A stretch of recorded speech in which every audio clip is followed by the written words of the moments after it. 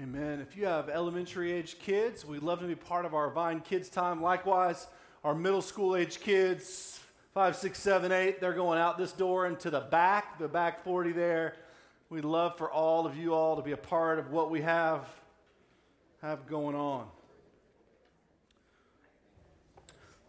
So as I mentioned, we have been for the past couple years going through the Gospel of John. We're actually going to start that process of wrapping that up in just a few weeks. But we've been going through that. We took a break before Advent. So way back in November, we kind of paused the Gospel of John, kind of worked through Advent, did some stuff at the beginning of the year where I was just sort of exploring things that God was pressing on my heart personally. And then we started this little 3-week series last week that we're kind of in the middle of today. And in a couple of weeks, we're going to jump back into John and wrap that up as we head towards Easter, just those of you that are interested in sort of the overall kind of trajectory. But last week we started a little process, and each year we do this every year. Usually we do it at the end of October and November, where we stop and we look at the year to come and we begin to talk about what we believe God is leading us to, calling us to as a community. We talk a little bit about our vision and really more who we want to become, and the church that we are, the church we feel like God is leading us to be. And I sort of lay out some vision and some ideas, and we talk about how to be great stewards of the resources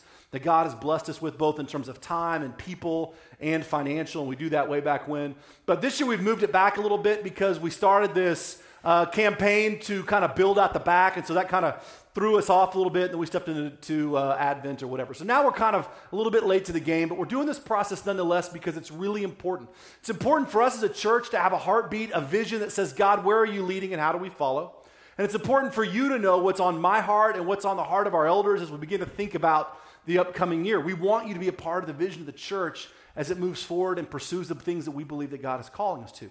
So we've kind of entitled this little series, All of Me. It's built around Matthew 22. We began that process last week, and we're kind of doing it by walking through our church's approach to life. Now, for those of you that have been here for some time, you know our approach to life is built on our mission statement. Our mission statement is that we want to love much and love well as we take the gospel to the one and to the city and the world. How do we do that? We do that by our approach to life, which is to love God, love people, follow Jesus. A lot of churches have those things. Ours comes directly out of Matthew 22, as you'll see and as you heard last week. We want to love God, who should be our first love. We want to love people, who should be our second love. And we want to follow Jesus, intentionally put our feet in the places that he put his feet, in our hands, the places that he put his hands. So we're looking this sort of idea of and vision of 2019 and who we believe God is calling us and leading us to be through the lens of that approach. And last week we talked about that first idea. What does it mean to truly love God? What does it mean to have God as our very first love above our husbands, our wives, our children, our jobs, all of those things? Because anything that takes the place of our first love is actually nothing less than idolatry. Anything in our lives, whether it's a person or a thing or a finance or resources or a car or a dream or whatever it is, anything that takes the places of our first love, the Bible's very clear about saying it's simple idolatry. In other words, we're beginning to worship something in the place where only our first love should be. And we unpacked that idea of first love, and we talked about, in light of that, being a church and being individuals that said, God, you are who I desire and long for first and foremost. You are enough for me. And we explored that, and we put a vision piece with it and put a word with it that we basically used was depth. That we are looking for in 2019 few things when it comes to depth. We want to grow in terms of depth of our knowledge of God's word. You're going to begin to see more opportunities for us to dive into Bible study together, different groups of people that are going to be pursuing different things in terms of learning how to read and understand and grow in knowledge of God's word. I talked about how that's sort of even how we preach around here anyway. We want you to fall in love with God's word and not tweetable quotes by things that the preachers say. We want you to have a love affair with God's word, and we want you to grow in your knowledge of it. How does the Old Testament fit into this? How do these prophets tie into this? What was Jesus doing here? How do I love and know the word of God? That's what really matters to us. And we want you to grow in it. We want to grow in it. We as a church, we want to grow in our depth and knowledge of God's word. We also want to grow in depth of relationships. We talked about our relationship with Christ and our relationship with people. We want you to mature and grow to know Jesus more. We want you to trust him and release more of your fears to him and believe that he is enough for you and your family. We talked about growing in a place where you knew people in this space, that you exist in a church where you know and you're known, right? What it would be like to have real relationships where you came to a church where you mattered to people and they mattered to you. And then we weren't counting numbers just to try and fill a building, but instead when you were gone, you were missed. And when people were gone, they were missed. And we want to be known and exist in this sort of culture of real relationship. We talked about our desire to do that and the importance of pushing life groups and community and things that really matter and family camps and all these kind of pieces that make that a reality, right? So we talked about that. And then we talked about depth of involvement, that this church operates because people want to love each other. What would it look like in 2019 if you actually got really deeply entangled in this mess, right? We sort of explored that. And I put all that out there because that was sort of the things that were tied to our first piece, right? This idea under all of me that says, I want to be in love with my first love. And as part of that, I want to grow in my knowledge of his word, my relationship with him, my relationship with people, and my involvement in his church. First piece. This morning, we're going to take a look at the second piece, which is really what I'm just simply calling our second love. If the Lord is our first love, and we're really looking at Matthew 22, then people have to be our second love, because Jesus tells us they are. So we don't get to actually say, you know what, I'm not really a people person. The truth is, if you follow Jesus, you don't have a lot of choice. We are all people, right? And so we're going to explore that second love today by glancing briefly at Matthew 22, but then diving into Luke 10, which is sort of a much bigger and deeper sort of exploration of that. But for those of you that remember, Matthew 22 is a fascinating piece of text because the Pharisees and Sadducees, they want to trap Jesus. Jesus was a threat to their way of life, right? You know all this. We've been through all these things 100 times. He threatened their very existence. He threatened their way of life. They were very much interested in kind of catching Jesus in a way that they could discredit him or arrest him, because he was a threat to the religious and political life of Israel, because Jesus turned all these paradigms upside down. So the Sadducees and Pharisees, the two leading religious groups at the time, were doing everything they could to trap Jesus. In Matthew 22, they are trying all kinds of ways to trap Jesus. And the Sadducees tried first. They were trying to catch Jesus in his words, and of course, Jesus couldn't be caught. So the Pharisees basically say, well, you did an okay job, but watch what we can do. And they huddle together and they get a lawyer, one of their experts in the law, which is a lawyer by all definitions. And they get this guy together and they say, let's ask Jesus a question that is basically going to trap him, and we'll get him and he'll discredit him, and maybe we can arrest him or he'll blaspheme or something, and we'll be able to really catch Jesus tripping over his own words. And so the expert of the law comes up with a question, and the question is, teacher, rabbi, what is the greatest commandment, right? And it's a loaded question because there's actually 613 Mosaic commands, and Jesus picking one over the other was going to basically put him in a place where they could then say, aha, but what about this or what about that? But Jesus isn't ever tricked or anything like that. So of course, without even thinking about it, he responds to the question. And he says, love the Lord your God with all your heart, your soul, and your mind. This is the first and greatest commandment. And the second is like it. Love your neighbor as yourself. Which, of course, Jesus doesn't take these 613 Mosaic laws and just pick one. He actually takes this sort of a hodgepodge of things, including a piece of the Shema, which is this sort of Jewish liturgical prayer that comes out of Deuteronomy. And he says, you want to know what the greatest commandment is? Let me tell you, it's this. Love the Lord your God with all your heart, soul, and mind, meaning love God first. They don't even ask for a second one, but he gives them one anyway. And he says, and the second is like it. Love your neighbor as yourself. And then he says, all the law and the prophets hang on these two commands. So everything that you're trying to trap me with hangs on the reality of your call to love God and love people. So the call of someone that would follow or proclaim to follow the Lord is that we love God first. That love influences how we love people. So there is a first and a second love. That God should be my first love, that everything in my life should be subordinate to that idea of loving God, that he is enough for me, he is more important than all of the things that I have in my world, including the people in it. That he is my first love. And as a church, that has got to be our deepest first love. Aside from our goals and our buildings and our stuff and our plans and all the material things that we could build into a space, or dreams we have for ourselves, or t-shirts with our slogans, or stickers on cars, or whatever. Right? Would be, God, we love you. First and foremost, and if you take it all away, that's okay.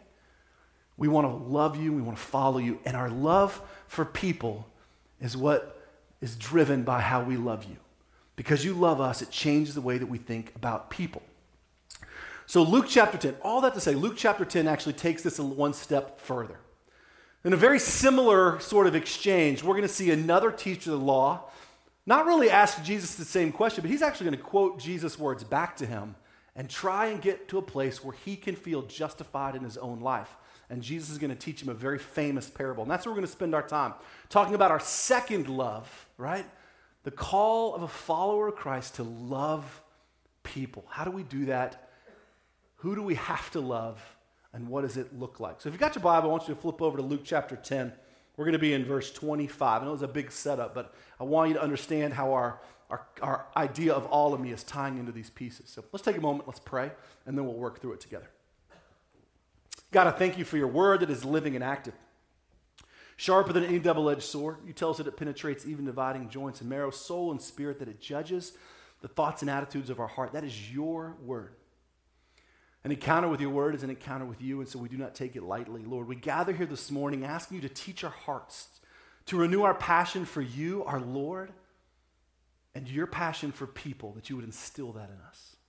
That we would be a church and individuals that were driven by our dynamic love for the Lord because you loved us first, and our dynamic love for people because you call us to. Take a moment in your own heart and just ask the Lord to teach you something this morning. No matter how many times you've heard this parable or how many times it's echoed through your heart or you've read it, ask the Lord to teach you something fresh, something new. Just whisper that to the Lord this morning.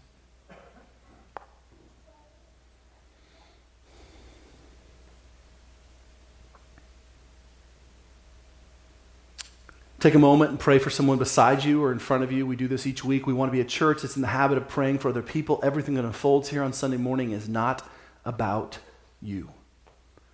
Pray for somebody. Pray that God would move in them. Maybe you don't even know their name. Just pray for them.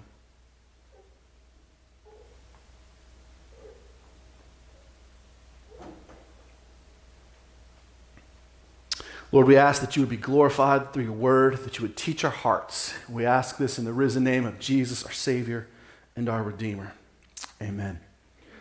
So very similar interaction is going to kind of take place in Luke chapter 10. It's not the same interaction that happens in Matthew, okay? So keep that in mind. Different, but similar. And this is what happens, and we'll kind of walk through it. On one occasion, an expert, in verse 25, one occasion, an expert in the law stood up to test Jesus. Teacher, he said, what must I do to inherit eternal life? And Jesus says, what is written in the law? How do you read it? And he answered, love the Lord your God with all your heart, with all your soul, with all your strength, and with all your mind, and love your neighbor as yourself. You have answered correctly, Jesus replied. Do this, and you will live. But he wanted to justify himself, and so he asked Jesus, and who is my neighbor? And Jesus replied and said, a man was going down from Jerusalem to Jericho when he fell into the hands of robbers. They stripped him of his clothes, beat him, and went away, leaving him half dead. A priest happened to be going down the same road. And when he saw the man, he passed by on the other side. So too a Levite, when he came to the place, saw the man and passed on the other side. But a Samaritan, as he traveled, came where the man was, and he saw him, and he took pity on him. And he went to him, and he bandaged his wounds, pouring oil and wine. And then he took the man down on the donkey, and took him to an inn, and took care of him. The next day, he took 2 silver coins and gave them to the innkeeper, and he said, look after him. And when I return, I'll reimburse you for any extra expense that you have. Which of these 3 do you think was his neighbor to the man who fell into the hands of the robbers? And the expert of the law replied, well, the one who had mercy on him. And Jesus told him, go and do likewise. Not a new parable, right? Like hopefully the parable of the Good Samaritan is one that you're familiar with. It sort of mingled its way through our common kind of lexicon in terms of our cultural, a Good Samaritan, someone who does good deeds for other people. But Jesus is actually doing something really interesting here. He's not just talking about being nice to people. He's not saying make sure that when someone needs help and you open their door, like a kind of a good task or a good deed. Jesus is actually explaining something wholly else. So this expert of the law says, teacher, how do I inherit eternal life? Right? He wants to test Jesus. He wants to test Jesus' knowledge of the things of God and the law and how it relates to what happens when we die. So different scenario than the first, but he wants to test Jesus. He wants to see what he knows, and he wants to see if Jesus is going to basically say, you're going to make it or you're not. And so he says, Jesus, how do I inherit eternal life? Jesus returns it back to him, right, and says, well, what does the law say and how do you read it? Well, then the teacher, right, the expert, actually recites something that Jesus probably said multiple times, even says in Matthew 22, because this is not written in Scripture this way. But the lawyer actually had heard Jesus say it so many times that he actually almost repeats it verbatim, what Jesus has said. So what does the law say? Right? How do you read it? And so the lawyer actually repeats back to Jesus what Jesus had said, not what the law said. Love the Lord your God with all your heart, with all your soul, with all your mind and your strength, the version of the Shema, and love your neighbor as yourself, which is a version of Leviticus 19:8, which is what Jesus had been saying, right, to the Pharisees, most likely time and time again. So how do I inherit eternal life? How do you read the law? Well, this is what you say about the law. And Jesus says, you're correct. But then Luke says, the expert in the law was kind of looking to justify himself, saying, so okay, if that's how I can be saved, who do I really have to love? Like, what is actually my neighbor? Because I want to do whatever the minimum is to get that law done so that I can inherit eternal life, right? It's a loaded question. He wants to basically say, who's my neighbor and how do I have to love them? Because that's what I'll do to make sure I do it, but I don't want to do a whole lot else. So he says, who is my neighbor? Because he's looking to basically justify his own life and actions. And Jesus launches into this really famous parable, right? And the parable goes something like this. There was a man who was going down from Jerusalem to Jericho. Jerusalem was a city built on a hill. Jericho was down by the Red Sea. Jerusalem's about 2,300 feet above sea level. Jericho's down by the coast, or by the coast of the Dead Sea, which is about 1,300 feet below sea level. So in about 15 to 20 miles, it drops about 3,600 feet in these crazy winding roads. I was actually there in March. I'm going to have Mike put a picture up here. I actually took this picture in March of the actual original road. Those of you in the back shouldn't sit back there. You can't see good stuff. This right here is actually the road. You can trace it all the way through there. It comes all the way up, wanders through here, comes down this road here. This is the actual original road that led from Jerusalem, which is up here on top of the cross, no kind of spiritual connection there, to the Dead Sea, which you can actually see. If you look just in that little valley there, the mountains on the other side, right, that's Jordan. Just underneath those mountains, you can see the Dead Sea. That's the water. This road, the original road, led all the way from Jericho, down that path, and then all the way up to Jerusalem. It's no wider than probably what I can stretch my hands across. But it was notoriously dangerous. It was the only real road that led that way. It was also called the Roman road. It was a road that led from Jericho all the way to Jerusalem. It was a dangerous highway. All kinds of places that robbers could hide, nooks and crannies and whatnot. You never really traveled it alone. But in Jesus' point of his parable essentially is, this man was leaving Jerusalem and headed down to Jericho, walking 15 miles down this road when he happened upon a bunch of robbers and they beat him basically half to death. So they left him there to die, took all of his treasures and wares and all of those things, left him to die. And he says, of course, these are the people that come by. There was a priest who was leaving Jerusalem, heading to Jericho. Now, we know this about priestly service. They didn't work in the temple year-round. The priests were from the tribe of the Levites, and they would work several weeks a year, and they lived a lot of times in the surrounding towns, Jericho and the surrounding towns around Jerusalem. There wasn't a lot of space in the actual old city of Jerusalem for people to live, and so they lived around. They'd come and serve there a few weeks a year, and then they would actually leave. And so this priest was leaving Jerusalem, where he probably was working in the temple, serving his time, and he was heading down the road. He sees this man laying on the side of the road, and he steps across, walks past him, right? For a lot of reasons, mainly because if you come in contact with blood or with a foreigner or whatever, you're made ceremonially unclean. There's all kinds of reasons why he wouldn't want to mess with him. Jesus says a Levite comes by. Does the exact same thing. Now, this is real quick. I could spend all morning on this, but I won't. Priests and Levites were the same but different. So all priests came from the tribe of the Levites, but not all Levites were priests. So priests actually came from the family of Aaron. So if you could trace your lineage through Aaron's family, then you were a priest in the tribe of the Levites, which meant that you took care of all the ritual sacrifices within the temple. You were a part of the direct worship, lineage, and life of what happened inside the actual temple walls itself. Now, Levites were part of the worship culture. They often were guards. They would kind of protect the outer courts, but they did not participate in the offering of sacrifices like the tribe of Aaron or Aaron's family did within the tribe of the Levites. So both were really important religious people, families from the same tribe that God had set apart to lead the religious life of Israel. So basically Jesus is saying, all your important religious people came walking down the hill. The priests, who were the super religious from the family of Aaron, and the Levites, who were the caretakers of all things worship, were also. They walked by the same guy. They stepped to the other side of the road, and Jesus says they kept on walking. Samaritan comes by, who we all know, right? We've talked about this at length in here, going through the Gospel of John in chapter 4. We actually talked about the Jews' hatred for the Samaritans. I mean, they hated the Samaritans. The reason they hated the Samaritans is they believed that the Samaritans, when they were conquered, when the Jewish northern kingdom was conquered by the Assyrians, those Jewish people in the north intermarried with the Assyrians, and they created a mixed race of people that lived in Samaria. So they were Jews that had a mixed race. They didn't keep their bloodline pure. They actually intermarried with the Assyrians, who were awful, terrible people, and the Jews hated them, and they were a horrific group of people that murdered children and all kinds of awful things.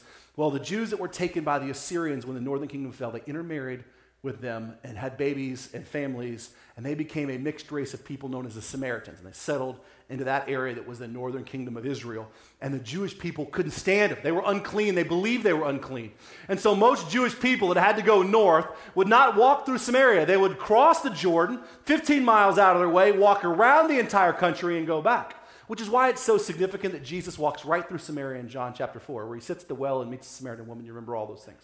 Jesus, of course, went where nobody else would go in that religious culture. But a Samaritan who everybody hated, right, who was unclean for all those purposes, comes along and he sees this guy, puts him on his donkey, takes him to an inn down there in Jericho somewhere, bandages him up, puts some wine and vinegar on his wounds, which I'm guessing is good for wounds, looks at the innkeeper and goes, hey, I put some wine on him. He should be all right in a little bit. But if he's not, I'm coming back, and I will reimburse you for everything that he's gone through. And then Jesus looks at this expert in the law, who would have been most likely a Pharisee, since he was an expert in the law. He looks at him and he says, which of these people was the man's neighbor? Not in which of these people do you have to love, but he basically says, which of these people acted as his neighbor? And of course, the expert in the law says, well, the one who had mercy on him, right? And Jesus says, that's right. Go and do likewise. So there's a powerful sort of explanation here about who is our neighbor, right? Where we could really kind of spend some time going, well, the idea is that pretty much anybody that is in need is our neighbor. But really, Jesus is getting at something much bigger. And this idea that he's getting at is, what does it mean to truly love your neighbor or love people? Because the first question that the Pharisee asks is, how do I inherit eternal life? And essentially, eternal life begins with knowing that God has loved us. We believe in who he is. We love him in return, not of our own power, but because he has given us that ability by the knowledge of how he loves us. So our first understanding is that we cannot love people outside of knowing how much God loves us and what he has done for us. So the first and greatest commandment, of course, is love the Lord your God with all your heart, your soul, and mind. Luke throws in strength, part of the Shema, before we can ever understand what it means to love people. What that tells us in the church is that we cannot be a church that's driven by good deeds or good mission or good sacrifice, because we want to make sure that culturally we are a church that cares about people. If we are not driven first and foremost by our first love, then our acts of service are simply acts of hollow service, right? It's said essentially that if you take Jesus out of mission, what you're left with is just good deeds, and good deeds are empty.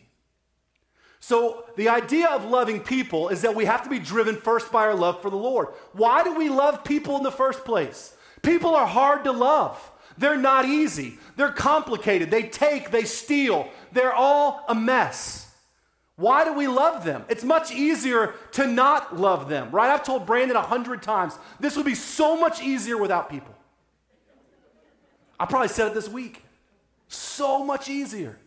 Why do we love people? Because it's easy? Because we're naturally compelled to just be carers for people? No, we're naturally compelled by our own sinful nature to love ourselves. Love ourselves. We're actually going to see that in just a minute, because the Pharisees, they loved them some Pharisees. Like no one loved themselves like they did. But as followers of Christ, we are compelled to think differently because we're driven by a different love. We're not driven by our first love, which is love for me. We're driven by our first love, which is love for the Lord. And the things that matter to him should matter to us. And Jesus loves people. He loves humanity. He spent time with humanity. God created humanity, right? Psalm 139 says that he knits us together in our mother's womb. So we love because he loved us first, and it compels us to love like he did. So how do we really love people? And that's what this expert of the law is kind of getting at, which is, how do I love people without really loving the Lord? How do I do something for someone without actually really being driven to really love like you love? That's kind of what the question's at. And for us, the question is, what does it truly mean to be a church that loves people? What does it truly mean to be a person that loves people? If that's going to matter to the Lord, it should matter to us. And as I glance at this passage, I really see several things that I want you to hold on to that are really simple but are right there in front of us that I think should drive you personally and me personally and should drive us as a church. So the first thing that we see unfolding in this passage is that we see people that were willing to open their eyes, right? All three men, because that's what we think we've got here, not trying to make any statements. They're just men that are walking down this road, and all three of them opened their eyes and they actually saw what was in front of them. The priest, the Levite, and the Samaritan all saw a guy left half dead on the side of the road. Every single one of them saw the problem. They saw the hurt. They saw the person. They saw the brokenness. Every single one of them. In order to be someone that loves people, we have to be people that see other people's hurt, that open our eyes enough from our own world to look around us, that remove our eyes from our phones or our social media or our own lives or work trajectories enough to look around us and realize that there are people with beating hearts and names that God puts in our life every single day. There's the checkout lady at the grocery store. There's the waitress or the waiter. There's the guy in the cubicle next to you. There's the mom at the PTO meeting. There's the person you ran into in the parking lot that just said hello. Every single one of them has a name and a beating heart. Every person standing on the side of the road that's holding a cardboard sign. Every neighbor kid that you have on your street. No matter where they're from or what they look like, they all have names and they matter to the Lord. But most of us are so driven by what we have to accomplish next that we don't look up. Right? Many of us sit in our own families and don't look up. We sit at dinner with our phones. We sit at dinner engaging with our own sort of circumstances, not hearing cries from our own children, our own spouse, words of need or desperation within our own context. How are we supposed to see the context of people around us? How are we supposed to know that the guy next to his marriage is falling apart and he's having severe questions on whether or not there even is really a God? Or we pause enough at a restaurant to ask the lady that's waiting on us her name and how she is really doing and stick around long enough to listen. Most of us, heads down, task to task to task to task. If you open the Bible, this is not how Jesus operates. Never was Jesus in a hurry to get from one place to another. Jesus was the slowest pokey walker ever. He always bumped into people and spent time with them. Well, we were going to go here. We got this guy, this, that, boom. He just was driven by people. Not saying you cut your schedules. I'm not saying you don't do tasks. I'm not saying that. I'm just saying lift your head up. See the half-dead guy on the side of the road. And I'm talking metaphorically. Listen to people's words. If somebody asks you a spiritual question, they are not able to ask that question on their own. It is evidence that the Holy Spirit is doing something in them. If they say, hey, tell me what you think about this, and has a spiritual connotation, you can rest assured that God is doing something. Pause, stop, listen. If you can't answer right then, set something else up. Follow back up, whatever it is. Lift your head up. Get your children to do the same. Lift your head up. Look at each other in the eyeballs, right? You've got to be able to be walking down the road and see hurt in front of you in order to really care for people. So all three men did this, right? All three men in our text saw the hurt. But the second thing you've got to do is you've got to soften your heart. The first two guys, the priest and Levite, who were very important religious people, they weren't bad people by all that we know. In fact, the text never says they're horrible humans. It just says that they're worship leaders. Essentially, they're a priest and a Levite in the kind of context of Israel. They didn't want to mess up their role We don't know if they hated people or didn't want to help this guy. We don't know anything about him. We just know that they didn't have compassion on him. Hey, he's probably already dead. He's too far gone. I don't know that I can do anything for him. So, I'll step to the other side of the road. Any sermon you've ever heard on this where they were more interested in their own religious upkeeping? We don't know any of that. They're just making stuff up. What we do know is that they just passed by. Who knows why? Maybe it was, I am in a hurry, or maybe it was, I don't want to get unclean, or maybe it just was, I think he's dead. What do you do? Either way, they all walked. But the third guy, the Samaritan, Jesus says something very significant. He says he had pity or took compassion on him. The word really translates took compassion, which means sort of felt for him. So the Samaritan has pity on him. He has his head up, he sees the problem, he sees the need, and he stops. Every single one of us, right, even if we're walking with our head up, has got to take that moment where we say, does my heart hurt for this person? I just heard my coworker tell me a little bit about how his marriage is broken. I know I need to finish this task. I can either get involved in this conversation or I can just say, man, I'm really sorry. Or I can say, well, tell me about that. I got compassion on you, or someone that's lost something or is just hurting. There's a difference in listening or seeing them and actually having compassion. Got a neighbor on our street who recently lost her husband or has gone through a traumatic event, and so I want to not just feel bad for them over here, but I'm going to have compassion and say I want to engage whatever is happening here. Where our head is up, and we begin to have compassion on people. We don't look at them with disdain. We don't look at them with frustration. We don't look at them as a time sucker. We look at them as people who God loves. We have compassion on them. Do you think the Samaritan had time to spend with a dead guy, half-dead guy on the side of the road? No, of course not. But he takes him and he puts him on his own donkey, right? And he walks him down the road because he acted on his love. So we've got this head up, we've got this kind of taking compassion, and then we have this point where we just have to begin to sometimes just act. Sometimes loving people actually takes you to do something. All three men took action, right? Both first two took action to cross the other side of the road. It wasn't like they walked far. That road's this wide. They just walked. The other one, the action was he saw his need, and he just stepped in, puts him on his donkey, bandages his wounds, puts him up at a hotel. He just acted on his love. And I'm not saying that every person that you see that's got a need or got a whatever, you have to act on all those things. I'm just simply saying that at some point in time when you're going to love people, you have to act on that. If you're going to really love your neighbors, eventually you've got to ask them into your home. You can't just keep saying, hey, we're going to do a better job this year loving our neighbors. At some point in time, you got to walk out of your front door and bring them in, or I'm going to try and get to know my coworkers. We can say that as many times as you want to, but until you actually invite them into your space or step into theirs, nothing happens. You have to act on love. So you're sitting in a restaurant and God prompts you to just ask this person their name. Eventually you've got to act on that. Like, I care enough about you to realize you're not just a person that's serving me, but you've got a name and you matter. And I'm grateful that you're here. At some point in time as individuals in the church, we have to act on the love even when people are really hard to love. Do you think it was easy for me to take this guy, as the Samaritan would do, and put him on my donkey and take time, my own resources, bandage his wounds, do all those things? That was super convenient? I'm guessing not. Heads up, I've got compassion on people, and I begin to act on love, right? And then finally what we see the Samaritan do is remarkable, because the story could have ended there, right?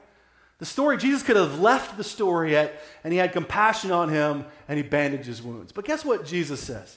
He says, he goes to the innkeeper and he says, hey, listen, I've taken care of what I can. If he has any other needs, take care of them, and guess what? I'll come back. And I find this part sort of forgettable, but incredibly important at the same time, which is care enough about people to return. Think about that for a moment. It's one thing to tell somebody that you pray for them. It's a whole other thing to call them 3 days later and say, how's it going? It's one thing to say, hey, man, I know that your mom's going in the hospital for this, and I really hope you're doing okay. It's another thing to show up back in a week and bring dinner. It's one thing to visit a restaurant once. It's another thing to go back there a second time and sit in the same section. Or to go to the same line at the checkout stand every time to see the same barista at wherever you are so that you learn her or his name. To go back and go back and go back. And remember those things that matter to people. Because when you return, what it tells somebody is that you care. If they're just one stop along a day, along a day, along a day, along a day, then people are just traffic cones that we weave around in our daily task drive. But if you return to those places, it tells them they matter, and it tells them that they matter to the Lord. I want to be a church. Actually, I want to be a person first. That people matter to me the way they matter to the Lord. I want to lift my head up out of my own sort of driven, kind of task-oriented road and look around, see people, real people with names and heartbeats. I want to have compassion on their stories. I want to listen to what they're walking through. I want to know what makes their heart beat. I want to have compassion when I need to. I want to let them into my own space. I want to have that act on love that says, if God calls me to love people this way, what is causing me not to? What do I need to let go of? Or how do I change my non-action to act on love? And how do I return to those places so that I build real, meaningful, true relationships? Or maybe it's just enough to know someone that they aren't just a blip on your radar screen, right? I mean, heck, it can be as little as this. My mom's birthday was yesterday. Yeah, she was born on Groundhog Day. I get it. Okay. So yesterday, she calls her. She's like, you never call me. I'm like, yeah, you're right. I don't know if you know this, my mom raised me, right? She birthed me and raised me like a real person. I call her like once a month. I demonstrate in that moment, unintentionally, that I've got more important things than the woman that gave me 39 years times a few of life, right? Small things matter, man. Small things. I want to be a church like that. That we're driven by our love for people. That we love God, we love people because He loves you. So how does this translate? Okay, and then Jesus says, go and do likewise. Okay, great, we're on it. How does this translate to our vision for 2019, right? So we talked about depth last week. We talked about depth of knowledge of God's word, depth of relationship with Jesus, with people, depth of involvement. The second word I want you to keep in mind that I want to use that's going to drive our sort of desire for 2019, I'll do this all really quickly because we're going to do communion, is students. Now, I use that word intentionally because I don't want to use the word youth because I think it has some barriers that I don't want to step into because, of course, we care about babies and we care about adults and all those things. But in 2019, I really want to take some of our focus and really think about how we love students. We've got this great thing going with our kind of Vine Kids. So we've got this section of students that we have, this sort of preschool, elementary age kind of group of students that God has granted us because families have come and they've either had babies or they brought their babies, and those babies are growing into young people. And we want to be really intentional about how we love those families and how we love those students, how we create opportunities for them to disciple their own children and grow together as family units. And as students can grow having relationships with kids that they go to church with that love the Lord, or at least will walk through parts of life with them. We're doing that okay, right? We want to do it better. We want to have family camps where families get to go away together and worship together and play together and do all kinds of really great things. They get to know other families together. We want to target that group of students that we already have, right? We know that. They exist over there. We know we've got a bunch of them. We saw them up here on Christmas. They're all there, right? We love that. We've got them. So we want to focus on being more intentional with the students that we have. We want to understand that there's a group of students that we need. Now, if you look around close enough, you'll realize there's a whole segment of people we don't have coming to this church. They mainly fall between about middle school and high school. We don't have any. None. We got like a handful, couple of middle school kids, and almost zero high school kids. Why? I don't know. Maybe it was a church plant. Part of this is sort of the dynamic of growth. But the reality is that we're missing a segment of people that we are called to love. We want to begin in 2019 to think about developing the real roots of true, vibrant, exciting youth and student ministry that's reaching middle school and high school kids. Kids before they step into college, where families can their kids want to be around other students, or we're engaging them and thinking them how to do mission differently or how to think about the world differently. We want to engage that group. Well, that means we have to go and find them, or whether we create things that we can go and be a part of their worlds. We want to think differently about that in 2019. By the end of this year, we want to have developed the baseline for what those things look like. And Greg and some folks are doing really cool things with our little middle school group that's kind of grown up, but that's not where we want that to end. We want to go after those kids' friends and their friends, and we want to be a part of a church that has a vibrant ministry to young students, middle school, high school age kids. So we want to be faithful to the ones that we have. We want to identify the ones that we need. And then we also want to be faithful to go after the ones that we're called to pursue. What that means is that we have an incredible opportunity where we sit right here in Oklahoma City in the sort of the saddle of the Health Science Center, Oklahoma City University, some colleges to our north and our south, right? We sit in a saddle of college-age students. Now, they'll tell you, you can read all kinds of books, and they will tell you that our college campuses are our largest mission field in the world. That what we can do on the college campus will influence the entire global culture for the gospel. And yet we sit right here on sort of this saddle, right, of college-age kids that are coming from all over the world to really wonderful and incredible universities. Right down here on 23rd Street, right across over here on 23rd Street. We want to be active in reaching and supporting and encouraging and creating fellowship for those students, whether they're health science center students, whether they're in med school or they're PT school or whether they're in nursing school or wherever, or college-age kids that are here out of town or that are here from other countries that are just here from down the street. The Lord has always brought a handful of those people groups here, but we've never been intentional about how we create space and time for them, fellowship, how we love and nurture them, mentor them, create meals for them, space for them to basically find a place for those 3 or 4 years, or in my case 5+, they can call home, right? We want to do that. We're right here. 2019, as we think about loving people, doesn't mean we don't love our neighbors, doesn't mean we don't love our people on the corner, doesn't mean we don't love people in our neighborhood. We can do all that. But we want to take a new focus on how we love students. We're going to do all those things and those, but we want to focus on that. Next week, we're going to explore the last part of this, which is what does it mean to follow Jesus? As we are a church that engages in supporting mission, going on mission, right?